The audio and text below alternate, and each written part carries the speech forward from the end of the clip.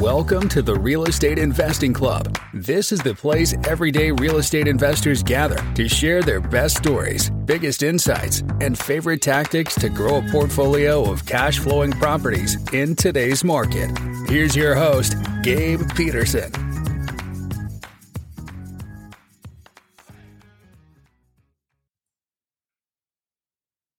All right, we are back with another episode of the Real Estate Investing Club on a sunny Friday. I hope you guys are having an absolutely fantastic day, be it a Monday, Tuesday, Wednesday, whenever you're listening to this. Today we have Brian Grimes with us from New York on the other side of the coast. Brian is a BRRRR strategy master in single family and now into multifamily. He's done over 300 flips. So if you guys are interested in that BRRRR strategy, which everybody should be because it is a fantastic way to go about real estate. If you're interested in it, this is the episode to listen to. So Brian, thank you very much for hopping on the show. Thanks for having me. Really appreciate it. Absolutely. I told you before we got on here, we like stories. We like to hear how people got to where they are today. I know you got a good one. So why don't we take us back to the beginning? How'd you get started in real estate? I really got started because I knew the 9 to 5 wasn't for me. And I know that it's kind of a lot of people, but I was always kind of brought up to be more entrepreneurial. So my first job out of college, I went to Columbia University, played basketball there. I got out and I started doing financial planning because they told me, well, you can kind of be your own boss, make your own hours. But I was working 100% commission, cold calling attorneys, just grinding. I probably made $6,000 my first 6 months, of doing it. So I'm kind of paying to work at this point, and gas tolls and just like sweat equity. But every dime I made, my best friend was in real estate. He had purchased maybe 2 properties at this point and done some Section 8 type of rentals. So I knew I wanted to kind of get into that. And we would always talk about that being the way out of the 9 to 5. So every dime I would make on commission checks, I would put some money aside into a separate account to invest in real estate. And once it grew to maybe like 15,000, I did an FHA house hack, got my first multifamily property, and the rest is kind of history. I just kept going, stuck with it, get burned by contractors and just go through the school of hard knocks was the path I chose. Nice, man. The School of Hard Knocks is the only school that that's available out there when it comes to real estate. So it is the good one to do. And I want to kind of point out that you started with 15,000. Everybody thinks, rightfully so, that to get started in real estate, you need millions or hundreds of thousands of dollars. To really get going in real estate, you need a lot of money. But to get started, you don't need a lot of money. Anybody can come up with 15,000. Give it even over a year's period, you can make $15,000 to start down the path of real estate. So I love hearing that that's how you got started. That first deal that you did, how did you find it? It was, you had this $15,000 in the bank. Why don't you take us through that deal and kind of how it went? It was a process. I was saving for a couple of years to get to that point. So there was a lot of studying. There was a lot of research. There was a lot of number crunching. And going out and putting your hands on deals, what I call putting your boots on the ground, going out, standing in properties, seeing where properties shifting to the left, shifting to the right, and just building your education. I mean, that's why it's real estate, because you can go out and feel it and touch it. So looking at properties, one of my mentors who was giving me some guidance at this time told me, one of his principles was, if you want to be safe, buy where you know, rent to who you know, and you always be successful. So I bought a property in my backyard, essentially, right in the neighborhood or a town away from where I grew up, and filled that property with tenants that were kind of like-minded. And I had a lot of success, but it was really going out and searching, finding the right deal, negotiating things like a seller's assist, doing an FHA house hack, putting down very little. And I came out of pocket about $6,000 for this deal, all in from the seller's assist and everything. It was cash flowing me about $1,000 a month. So I got all my money out in year one. And then, it's been, it's good when your first deal is your best deal, I'll say. So the first deal was definitely one of the best deals. And, that's why I tell people these days, you can do hard knocks, but mentorship can be better, because if you get off to a bad start with the School of Hard Knocks, one, it's 100 times more expensive than mentorship. But if you get off to a bad start, it's hard for a lot of people to recover. Most of the time, they're just kind of out of the game. Yep. Yeah, I've said that a number of times on this podcast. You want to have that first deal go right. It is Yeah, very easy for deals not to go right, but you really want that first one to go right, which is why something like a mentorship is so crucial, because it will, it'll give you guardrails to work with to make sure that that first deal does go right. So you get that motivation, you see the money coming into the bank and being like, wow, this model does work. I'm ready yeah. to put more effort into this and get it moving forward. Um, so I'd love to hear that. Before we move on to the rest of your story, let's talk a little bit about Burr. For people who aren't familiar with it, I know, anybody listening to this podcast, you guys probably know what Burr is, but we're going to give an overview here. Take us through what is the strategy? How does it work? So the Burr strategy is essentially focusing on properties that are in shell condition. If we look at most of the major cities across the country, they were all built in like 1910, 1915. Everything's 100 years old.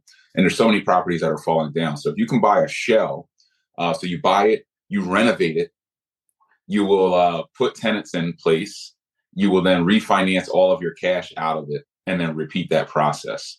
So doing that over and over again, what it allows you to do is to recycle your capital. Like I started off with $100,000 loan, and I flipped that into a $50 million portfolio in 5 to 7 years with the Burr strategy. So just doing that over and over again, and then adding the we'll call it the gasoline of hard money and leverage and some of these other things. But I think it's for the people who get bit by that development bug. I mean, as I learned more about renovation, I started to see that trying to do things cosmetically, it doesn't work on a 100-year-old property. Everything's kind of old, it's past its lifespan. It's harder to go in and try to save some things and replace new things versus just start fresh, start from the four walls and just build it all back. Yeah. So when you go, when you're looking at properties, you mentioned shell condition. I like that you said that, because that, I did a few flips when I first got into this before I switched over to commercial. I wasn't any good at it, but it's because I didn't have the volume. Obviously you learn after you do so many. So when I went into this, I was looking at fixing things that I could fix, and then putting it back on the market. But I ran into so many issues, and the costs inflated. Each one that I did, the cost was so much more than I thought it was going to be, just because things come out of the walls. It's just harder to scope that into your budget, because you don't know what you don't know. So you said shell condition. I like that you said that, because I feel like that probably makes it a lot easier for you to project costs when you're going into this. Yeah, when you're starting fresh, it's a full gut renovated cost. So, I'll know if I'm going to buy a 2,000 or 3,000 3-story, square foot building, it's going to be 200,000 a renovation on average. Like I'll just know that. So I can now negotiate the right price, make money on the purchase, like they say, and just buy that deal and know that I can put in a really, heavy lift rehab into it. $200K for the average residential property, you can pretty much stomp that property out. Like you can put a real heavy renovation into it and get to the finish line. But when you go in and you think you can save things, here's the problem. There's money in this game, and there's materials money and labor money as you get into like being a real developer. And what most people don't know when they're getting started, they think all the cost is in the materials. So, I'll just save on materials and keep those materials here. But what you do is you increase your labor costs, because now the contractor has to do all this thinking, and they're going to sit back and stare at the issue for 2 hours and try to think through it. And if you're not standing in the property over them, you're going to waste all of this time and labor money, and it's just going to eat you out of the project, eat you out of the profit. It'll kick you out of real estate, really. So once you start fresh, now you don't have to think. They can just start fresh, run straight through that job as fast as possible, and you save on labor. And you can negotiate down, because most investors are afraid of those shells. So there's less competition. So it's the way to go. And I mean, developing is, it's a lot easier to make gobs of money, piles of money in the development game. But then you have to deal with things like zoning and going out and making sure the property's entitled and all this stuff. When you're doing a gut flip, you don't have to worry about that. You don't have to worry about making sure that the property is, going through all the red tape that you would generally have to do when you're doing a ground development. So that's another benefit there. So a couple additional questions that I had. Before talking about kind of how you guys uh, expanded, let's talk a little bit about how you found your first couple of properties after that first one, because finding good deals, that's one of the first issues that most investors run into when they want to, start doing bursts, start doing flips, stuff like that. They can't find good deals. So what is the strategy that you guys use to find your first 10, 20 flips once you got that first one in the bag? Yeah, so finding deals to me is a volume game. So a lot of people say, well, Brian, I mean, you're getting these great deals that are like 10, 15, 20 cents on the dollar. You have to be going off market, right? You have some secret sauce, right? 90% of the deals that move in America move on the MLS. So if you cut out the MLS, you're cutting out 90% of the action. Most of my deals for pennies on the dollar come right off the MLS, but they come from speed. They don't come from having a secret sauce. If there is any secret sauce, it's the speed of my process. So I will always have somebody who's boots on the ground that can go out and run with their smartphone and look at the property for me. They're pretty much trained in what I'm looking for, if there are structural issues, if the house is leaning, if this is going on, that's going on. And then I'll take that information, put together detailed analysis, and get offers out quickly. So if a deal hits the market today, I might be standing in it 2 hours from when it hits the market and be in a position to put out an offer same day, while the average person is stuck in the 9 to 5. They can't get out to see it until the weekend. So the best deals go on and off market in 24 to 48 hours. If your system can't get you in that deal and to analyze that deal in that time period, you'll never get the best deals. That's what I've learned. 28 to 48 hours. I like that. Yeah. So you don't do off market marketing. I know a lot of people, that is what they focus on is the off market. And there are, you're going to find great deals off market, but it requires a huge amount of effort to go and find those deals. When you're looking on market, a lot of that is cut out for you because they're on market. They've already been identified. The broker is working with them. So you look specifically on market, and then you just your bread and butter is just getting those offers out there as fast as you possibly can, by having boots on the ground in the area to go out there, take pictures, do the analysis, all that stuff. That in volume. I mean, I'm looking everywhere. So another thing that I do is I just look everywhere. So I have, instead of me being a wholesaler, everybody in real estate is not a middleman. And this is something that people have to learn through iteration. Some people look at wholesalers and say, oh, they're a middleman. I need to cut them out and then do my own direct marketing. Well, like you said, they're spending a lot of time, a lot of hours. There's a lot of specialty involved in that. I've gotten deals where I've marked them up. I paid a wholesaler maybe $4,000 commission and made $100,000 off of the deal. So why would I cut that person out? Go bring me more deals. You make your money, I'll make my money. So I have a network of wholesalers. I go to auctions. I do MLS. I'm on Craigslist. I'm on Facebook Marketplace. I believe volume will allow you to cherry pick the best deals. So most of us, we can't get good deals because we lack volume. So we're always in bidding wars. We're always thinking the market is scarce because we're looking in one place. Even if you only look for off-market deals, you're cutting yourself out of the MLS volume. If you only look at MLS, you're cutting yourself out of the wholesale volume or the auction volume or the Craigslist and Facebook Marketplace volume. So it's throwing it all into the funnel and then sorting through and cherry picking the best deals. But you can only cherry pick from a place of an abundance. Yep. That's the only way to be able to cherry pick. Absolutely. Yeah. Do not worry about what the wholesaler is making, what the broker is making. Don't worry. All of that stuff does not matter. In fact, it's good because you want them to be paid because they're bringing you deals. We do a lot of off-market marketing just because we have the systems in place, but it takes a lot of effort, and everybody should be paid in the chain that brings a deal to market. And so definitely. I like that you do that you don't care that the wholesaler is getting paid, because I think that is, they are definitely providing a value as well. Absolutely. So let's move on a little bit and talk about today. You guys have gone from that first deal, the first couple of deals. How did you expand? How did you expand your team? You guys, sounds like 300 deals now you've gone through 300 deals. What allowed you to scale to that point? It's really just iterations. I mean, definitely having lending partners like some of the 100% lenders that I'm, connected with that'll give you all the money to, acquire and renovate properties. That can give you greater reach.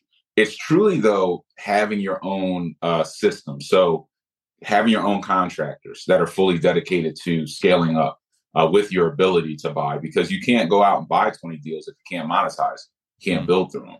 And especially if you have hard money in the mix, because, there's a turnaround time and a cost, an interest cost month over month. Getting your own warehouse, getting a fleet of trucks. So having your own dump trucks and delivery trucks so that you can move materials more efficiently than the competition. All of these things kind of work together to allow you to scale up to the point where you can do, 20 or 30 full gut renovations every quarter, and then start to put up, numbers, or have years where you do 100 deals a year. Nice. And you guys, it's, we were talking before the show, it sounds like you guys are no longer just doing single family. Now you're doing multifamily. Has anything changed in that? I mean, really, it's just more rooms to me, but in from the gut renovation standpoint, how does that change when you're looking at the multifamily versus the single family? I think the multifamily is a little more attractive today. Like when rates are 3-4%, you can go into a single family, do a co-living, type of play and make $1,000 a month per property. So those become more of the gold mine in a lower interest rate environment.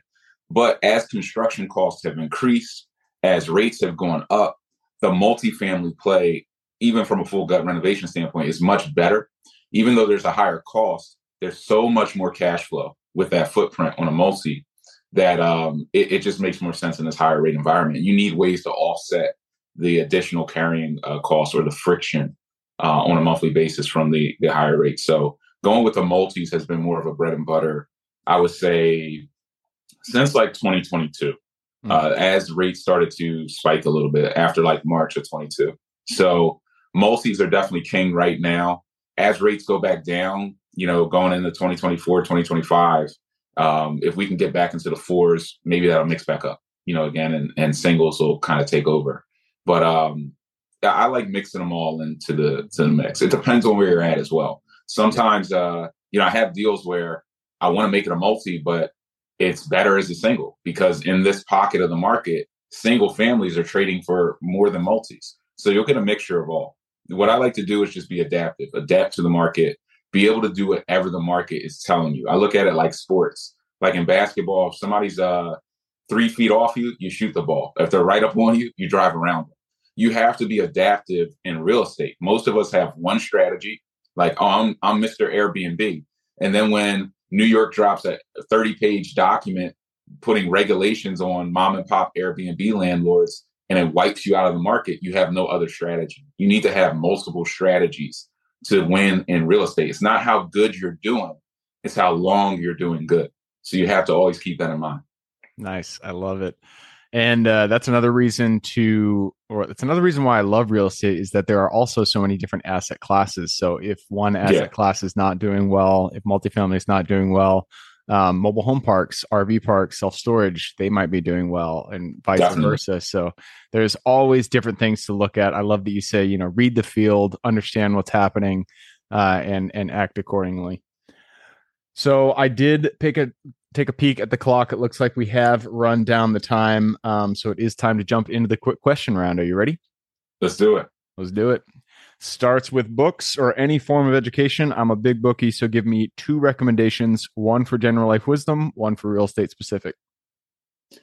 I think The Richest Man in Babylon is general, financial wisdom that pretty much anybody in finance should start off with that book, especially if you have very little like financial acumen or mentorship. You definitely want to start off with that book.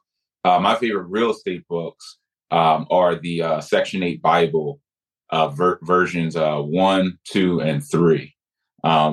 Definitely tap into that. That goes into, it's 2 guys. I actually patterned my business off of that. 2 guys who got into Section 8 in Philly, and they built like a 400 or 500 property portfolio in about 5 years or so. Wow. And they break down all the trials and tribulations and how they scaled it. So it's a great series. Yeah. No, I'm sure that's got to be interesting.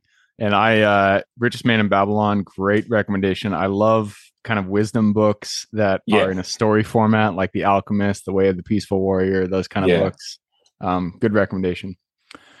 Moving us on to the next question. This is for your younger self. So let's go back to the Brian who was pounding the pavement as a financial advisor. Go back to him, look him in the eye, give him one piece of advice moving forward. Take action. Jump, and a net will appear. Jump before you think you're ready. Invest in yourself first. The first thing is to invest in is not real estate. It's you. It's you. It's your education, because there's two things in real estate. There's money and there's knowledge. The less you have of one, the more you need of the other. So if you're starting off with $5K, invest in you first. Take $3,000, get into mentorship, learn the game, and that will accelerate you and allow your money to be multiplied through your knowledge. Yep, absolutely. Jump and the net will appear. I like that.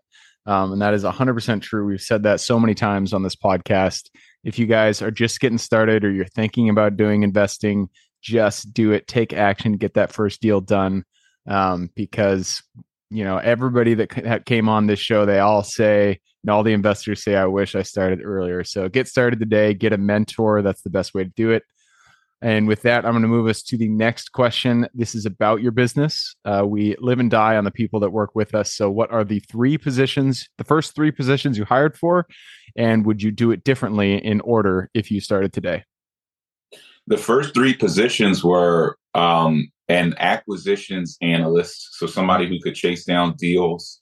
Then a property management professional, somebody who can answer the phones and coordinate the tenants.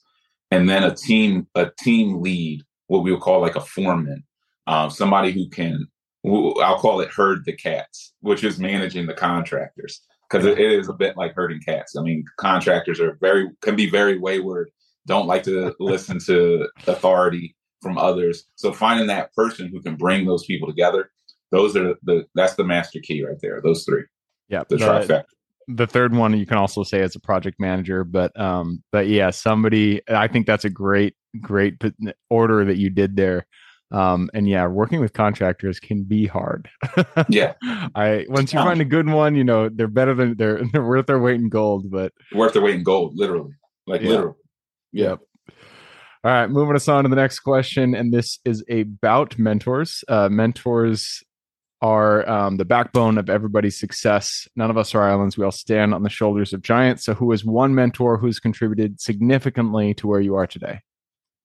My mentor, Mo, is he works at Bank of America, one of the pretty high up, but he's given me a lot of my biggest principles in real estate, because he's a real estate guy. He's worked with a lot of famous people and celebrities and athletes. And he's given me some of the major principles that I've always kept with me and that keep me locked in, in real estate and keeping myself safe. So he's definitely been that person that's always doing bigger deals as well. He'll go out and do, 500 or 1,000 unit deal, low income housing tax credits, and kind of just knock stuff out like that. So he's been, the guy that I've definitely followed and listen to. When he gives you advice, it's always good advice. Nice, man. It's great to have somebody in your life who's just crushing it, so you can look at them and be like, I love what you're doing. I want to get there. So shout out to Mo. Thank you for helping Brian get to where he is today. And that leads us to the second to last question. This is about your Superman strength. We are all gifted with a strength that we uniquely give this world. So what is your Superman strength? I think it's it's building systems. I build systems that don't break at scale. Mm-hmm. And that's my number one superpower, and why I'm able to scale up operations, even investing out of town, from multiple state lines away all across the country. I know how to build systems, not for just what I'm doing, but envisioning it. Will it break at 100? Will it break at 1,000? And the best systems are the simple systems. Simple systems don't break. Complex systems break when you try to scale them. So that is my superpower. On top of that, it's obsession. Being positively obsessed with what you would consider the main thing. My family mantra that my father got from his mentors. The main thing is to keep the main thing the main thing.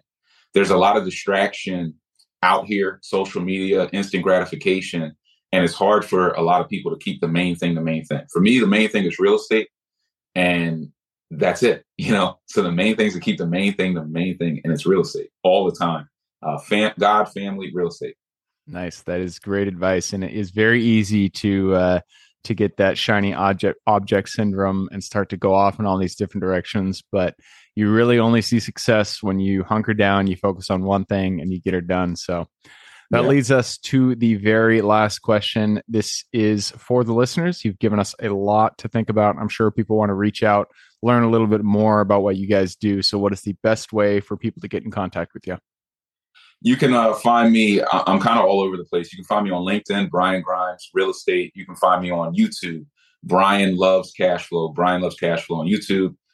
You can find me on Instagram, Brian Grimes _247 CFU for the 24/7 Cash Flow University. You can Google Brian Grimes Explains, and you'll find a lot of my content that all backtracks to a free training that I put together for you guys on www.workwithgrimes.com/cashflow, workwithgrimes.com/cashflow.